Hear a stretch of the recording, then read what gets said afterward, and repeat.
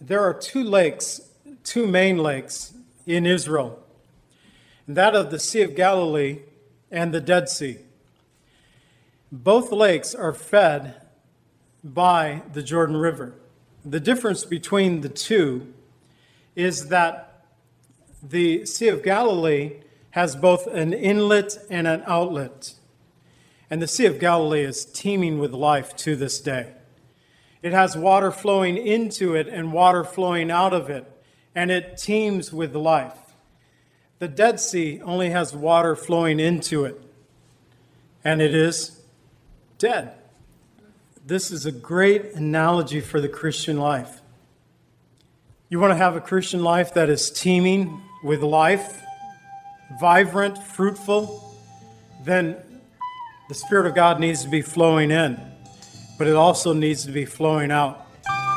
You're looking too far for that need you have inside. You're on a big merry-go-round and it's taking you for a ride. You've got to let go and let God.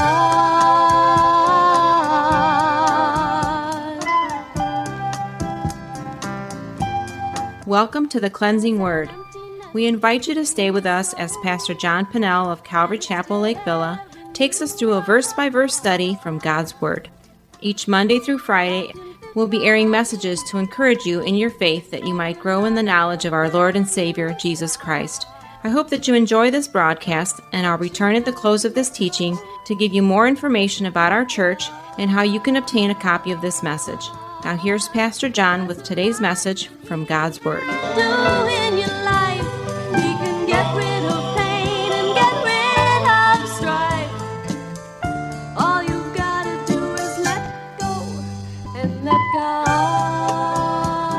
I titled this message, The Hands of the Potter, Romans 9, verses 14 through 33, and today we are going to see God's sovereignty in verses 14 through 18, vessels of wrath and mercy, verses 19 through 24, the beloved and the unbeloved, verses 25 through 29, the righteous and the unrighteous, verses 30 through 33. Father, help us, Lord, to just gain a little bit of understanding of your sovereignty. Lord, when we ask those questions in life, why is this happening? Perhaps sometimes it's phrased in a way that says, why is this happening to me? Or why is this happening to my family or this nation? Lord, help us to gain a little better understanding of your ways today. Help us, Lord, to realize that in every way we need to put our faith, our trust in our Savior Jesus. We pray in the name of Jesus. Amen. In verses 25 through 29, we find the beloved and the unbeloved. First of all, the beloved of God in verses 25 and 26. And he says also to Hosea, I will call them my people who are not my people, and her beloved who was not beloved. And it shall come to pass in the place where it was said to them, you are not my people, there they shall be called the sons of the living God. And so Paul now begins using Old Testament passages to support his argument here in Romans chapter 9. He goes back to the minor prophet Hosea, where God brings judgment against the northern tribe of Israel that leads them ultimately into the Assyrian captivity. In Hosea chapter 1, God called the prophet Hosea to do this bizarre thing. He told his prophet, Hosea, I want you to go down to the prostitutes and take for yourself a bride from the prostitutes. That bride's name was Gomer. And Gomer gave Hosea 3 children. And God had the privilege of naming each of Hosea and Gomer's children. The first was a son, and he called his name Jezreel. It means that God scatters. And through this child, God foretold the end result of Israel at this time is that they would be scattered throughout the world through the Assyrian captivity. The second child was a girl, and her name was Lo Ruma, which means not pity or no mercy. I think I said her name wrong. I really don't get into Hebrew names that well. But God foretold of a season of the rejection of Israel where God would no longer show them his mercy. The third was a son whose name was Lo-Ami, and it means not my people. And as a husband to his wife Israel, God became estranged from Israel. He didn't totally reject them, but there was a season of separation, while all along he was preparing to receive them back into his graces. And so Hosea 1:10 tells us, "Yet the number of the children of Israel shall be as the sand of the sea, which shall not be measured or numbered. It shall come to pass in the place where it was said to them, 'You are not my people,' there it shall be said to them, 'You are the sons of the living God.'" And so God was foretelling of a season in the nation of Israel where he was going to reject them for a season, for a period of time, but he would call them back. And so people who were considered not God's people, or the people of God, he would receive them back and call them the sons of the living God. We also find in verses 25 and 26, Paul uses this example from Israel's past of God restoring the nation of Israel to show the current call of salvation toward the Gentiles. The Gentiles were not the people of God, yet now God was bringing them by the hundreds, by the thousands, into the kingdom of God. So much so that Peter said in 1 Peter 2:9 and 10, "You are a chosen generation, a royal priesthood, a holy nation, his own special people, that you may proclaim the praises of him who have called you out of darkness into his marvelous light, who once were not a people, but now are the people of God, who had not obtained mercy, but now have obtained mercy." And so God's remnant, in verses 27 through 29, Isaiah also cried out concerning Israel, "Though the number of the children of Israel be as the sand of the sea, and the remnant shall be saved." So once again, the great number as the sands of the sea. We talked about this last week. Have you ever tried counting the number of the grains of sand while you're at the beach, perhaps? Pick up a handful of sand and begin counting. One, separating them out. None of us have ever, well, maybe you have. Maybe you're that type of person. But only a remnant would be saved.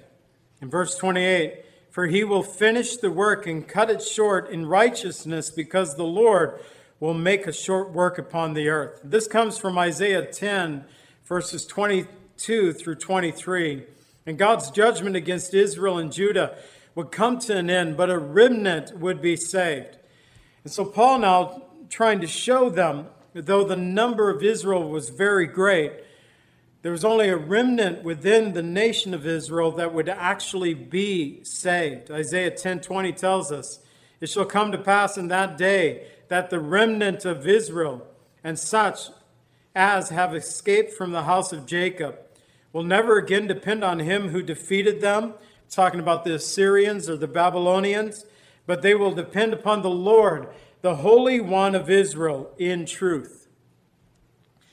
They will depend upon the Lord in truth. You know, we live in a day and age, and perhaps you've been guilty of putting your dependence upon too much upon mom and dad. As children, we should do this, most definitely. Sometimes as adults, we put our dependence upon our government. I think sometimes we depend too greatly upon the government itself. But there was a point, this remnant of Israel and Judah, there was a point where they no longer put their dependence upon the Assyrians, the Babylonians, who had led them into captivity, not only their own nation of Israel that brought them in such a sinful state that they went into captivity, but they depended solely upon the Lord, the Holy One of Israel, in truth. Now Jesus is that Holy One. Jesus is the one who said in John 14:6, "I am the way, the truth, and the life."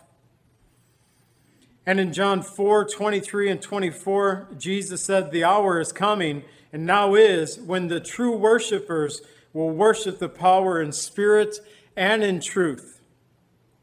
For the Father is seeking such to worship him. God is spirit, and those who worship him must worship him in spirit and truth. And Jesus being that truth. We need to be a people who put our dependence upon the Lord and in the Lord himself, and not upon man, not upon our government, but upon the Lord Jesus Christ, to be part of that remnant. Verse 29, as Isaiah said, unless the Lord of Sabbath had left us a seed, we would have become like Sodom. We have been made like Gomorrah. And so Isaiah 1:9 is where he's quoting this from. And there the prophet speaks about the future condition of Judah and the cities and its people. If God had not left them a remnant, a seed, they would have become like Sodom and Gomorrah. The area of Sodom and Gomorrah today in Israel, it's the area we know of as the Dead Sea. There's an interesting thing about the Dead Sea that I talked about the Jordan River, the little vase behind me back there with water from the Jordan River. And again, it looks pretty clear for us here today, but that water is not clean there. There are two main lakes in Israel, and that of the Sea of Galilee and the Dead Sea. Both lakes are fed by the Jordan River. The difference between the two is that the Sea of Galilee has both an inlet and an outlet. And the Sea of Galilee is teeming with life to this day. It has water flowing into it and water flowing out of it, and it teems with life. The Dead Sea only has water flowing into it, and it is dead. That's why we call it the Dead Sea. So high is the content of salt water, you can float even without trying to float. If you don't float in water, you always sink. Go to the Dead Sea, you'll find that you float. When you're floating in the Dead Sea, you want to make sure you keep your eyes closed. You don't want to get salt in your eyes. They actually have washing stations there for those tourists who open their eyes. But I believe this is a great analogy for the Christian life. You want to have a Christian life that is teeming with life, vibrant, fruitful, then the Spirit of God needs to be flowing in, but it also needs to be flowing out. We don't need to be, as Amy Grant wrote a song many years ago, where they had a line in there where it says, he's just a fat little baby. He wants his bottle and he doesn't mean maybe. Talking about the Christian who sits in church and just receives in the Word of God, but never gives it out. We need to receive from the Lord, but we also need to give it out. That is the Sea of Galilee. The Dead Sea only receives and never gives out. Well, here in Isaiah 1, the prophet speaks about the future condition of Judah, its cities and its people. In Judah's near future, instead of dwelling in great fortified cities, they would be reduced to dwelling in huts and shacks and tents and even in caves. And within 20 years, Israel would go into the Assyrian captivity. And very soon after that, Judah itself would go into the Babylonian captivity. And although Judah was heading to a season of severe warfare and captivity, Isaiah 1:9 looks to the future of God's preserving hand upon the remnant of Israel. You know, Lamentations 3:22 tells us, though the Lord's mercies are not consumed, because his compassion fails not. Paul's letting his Jewish brethren know, just because God was doing a great work among the Gentiles of their day, that God wasn't finished with the Jewish people. He had a plan for the Jewish nation as well, that a remnant would be saved. And to this day, we are hearing reports of more, in Israel itself, more Jews who are coming to faith in Jesus Christ. They are coming to know Jesus as the Messiah. And the potter's love is revealed through the restoring work of Jesus upon the cross. And finally, verses 30 through 33, we just wrap it up with this last point. The righteous and the unrighteous. We find the righteous of God in verses 30 and 31. And once again, Paul rhetorically asks a question which he supposed his Jewish brethren would ask. He said, "What then shall we say? That Gentiles who did not pursue righteousness have obtained to righteousness, even the righteousness of faith. But Israel, pursuing the law of righteousness, has not obtained the law of righteousness." This pursuit of righteousness refers to the covenants and the laws that God had given to Abraham and his descendants. We might say the covenants that God gave to Abraham, his descendants, also the Mosaic law itself, the laws of Moses, the Ten Commandments. The Jews have been faithful to pass down these commandments, these covenants, these laws to their people, but sadly their pursuit of these things became more about the works than that of faith. It became more about just doing the work of it, making sure that they were showing up. I talked to one of my friends, his father's funeral being last Friday, his father passing away last Sunday, and I was talking to one of my friends when I was growing up, and he just came to faith, came back to the Lord on Easter just a few years ago. He had walked away from the Lord for a number of years. And this might be why it's so important to invite family members on Easter Sunday morning, on Christmas, to church. You never know the work God's going to do in their hearts. But what he was telling me initially was, I suddenly realized that my faith needed to be more about those two services a year. Two services, Easter and Christmas. And on that particular Easter that his sister invited him to church, he gave his heart back to Jesus Christ. He's actually studying theology right now. And just a few years ago, he had brain surgery. And so things are a little difficult for him. And I said, well, that's probably good for you, to exercising the brain with the Word of God to help you. But we have that same thing. Israel had got into the tradition of their worship of God, but it was all works and not faith. And here in the United States, there are a lot of people get into the traditions of worshiping God, going to those two services a year, we might say. But it's just about doing the works and not faith. Sadly, their pursuit of righteousness had become more about the works than that of faith. And in Romans 10, 3 and 4, we'll get into this more next week. It says, for those being ignorant of God's righteousness and seeking to establish their own righteousness have not submitted to righteousness of God. For Christ is the end of the law for the righteousness to everyone who believes. Jesus is the end of these things. And it's not that the Gentiles or the Jews, a remnant from each group would come to faith. Not all Gentiles, not all Jews, but a remnant from each group would be saved. And that those who would place their faith in the work of Jesus, his death, his burial, his resurrection, his ascension into heaven. And Jesus said in John 6:29, this is the work of God, that you believe in him whom he has sent. And then again, he goes back to Isaiah chapter 8, verses 14. Also Isaiah 28, verse 16. And I'll read it from Romans 9, 32 and 33. Why? Because they did not seek it by faith, as it were, but by the works of the law. For they stumbled at the stumbling stone. As it is written, behold, I lay in Zion a stumbling stone, a rock of offense, upon whom believes in him will not be put to shame. That stumbling stone, Isaiah 8:14, that rock of offense, Isaiah 28:16, God would become a sanctuary to those who hallowed and feared him. But on the other hand, those who rejected him, God became a stumbling stone to them. Why? Because they were trying to come to God through works. 1 Peter 2:8, Paul talks about this same thing. A stumbling stone, a rock of offense. They stumble being disobedient to the word, which they also were appointed to.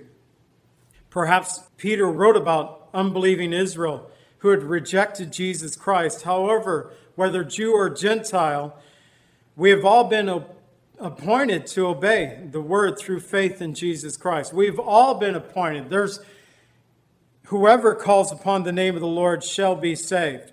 That is a gift that is available to whosoever will. But those who reject Jesus, they discover that Jesus then becomes a stone of stumbling, a rock of offense. But the path to the potter's righteousness, understand that it's been paved by the blood of Jesus Christ. Today we've seen in verses 14 through 33, in a message that I titled, The Hands of the Potter, we first looked at God's sovereignty, verses 14 through 18. We find that the potter's mercy and his compassion has been revealed through the blood of his own son, Jesus.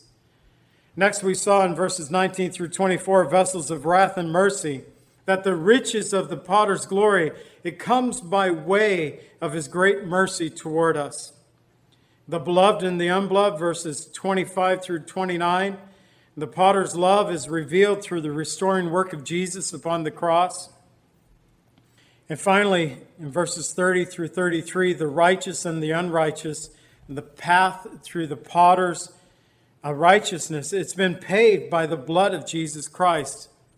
Perhaps today Jesus is speaking to your heart, asking you to put your trust in him. Maybe it's a matter of renewing, like my friend did just a few years ago, gave his heart back to Jesus Christ. He, as a child in church, probably a teenager, came to faith in Jesus Christ, but he spent a number of years apart from Christ. And he realized that it's not about the annual work of showing up once or twice a year, but that I needed to get serious about this thing. And he dedicated his heart back to Jesus Christ. This man had a great example through his father. At the time, my dad's church was called Mount Carmel Baptist Church. Before there was any such a thought, on the same Sunday morning, God called two men into ministry. One was my father to preach the Word of God, and the other was Doyle Cleveland, who just passed away this past week, to lead people in the worship of God. The same church on the same Sunday morning, God called a future pastor and his future worship leader.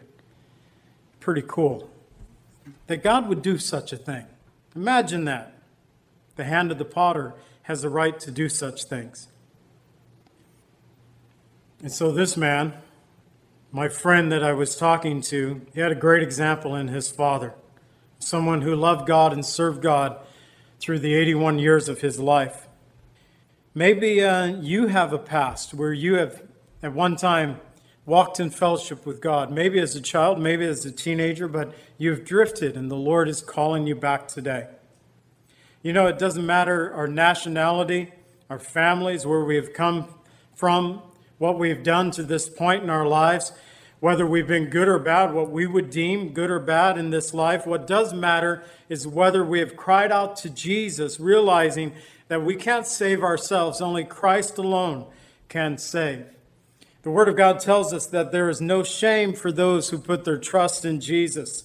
In Romans 10:11 through 13, it tells us, whoever believes on him will not be put to shame. For there is no distinction between Jew or Greek, for he is the same Lord who is rich over all who calls upon him. For whoever calls upon the name of the Lord shall be saved.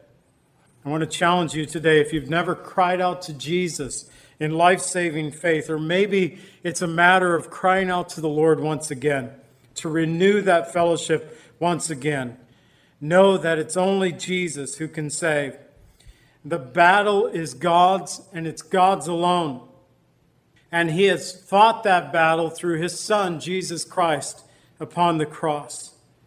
So all we need to do is to give it up to Jesus, to cry out to him, for the battle belongs to the Lord. Father, we thank you for your word and for what it teaches us this day. And I pray, Lord, that we would know that the battle is yours. And I pray, Lord, that if you're moving on the hearts of any individual today, as Pastor Kevin is down front for those who might need, Lord, we pray that you would be with us now as we stand for this next song. As we close out this service, let your Spirit be among us, we pray. In Jesus' name, amen.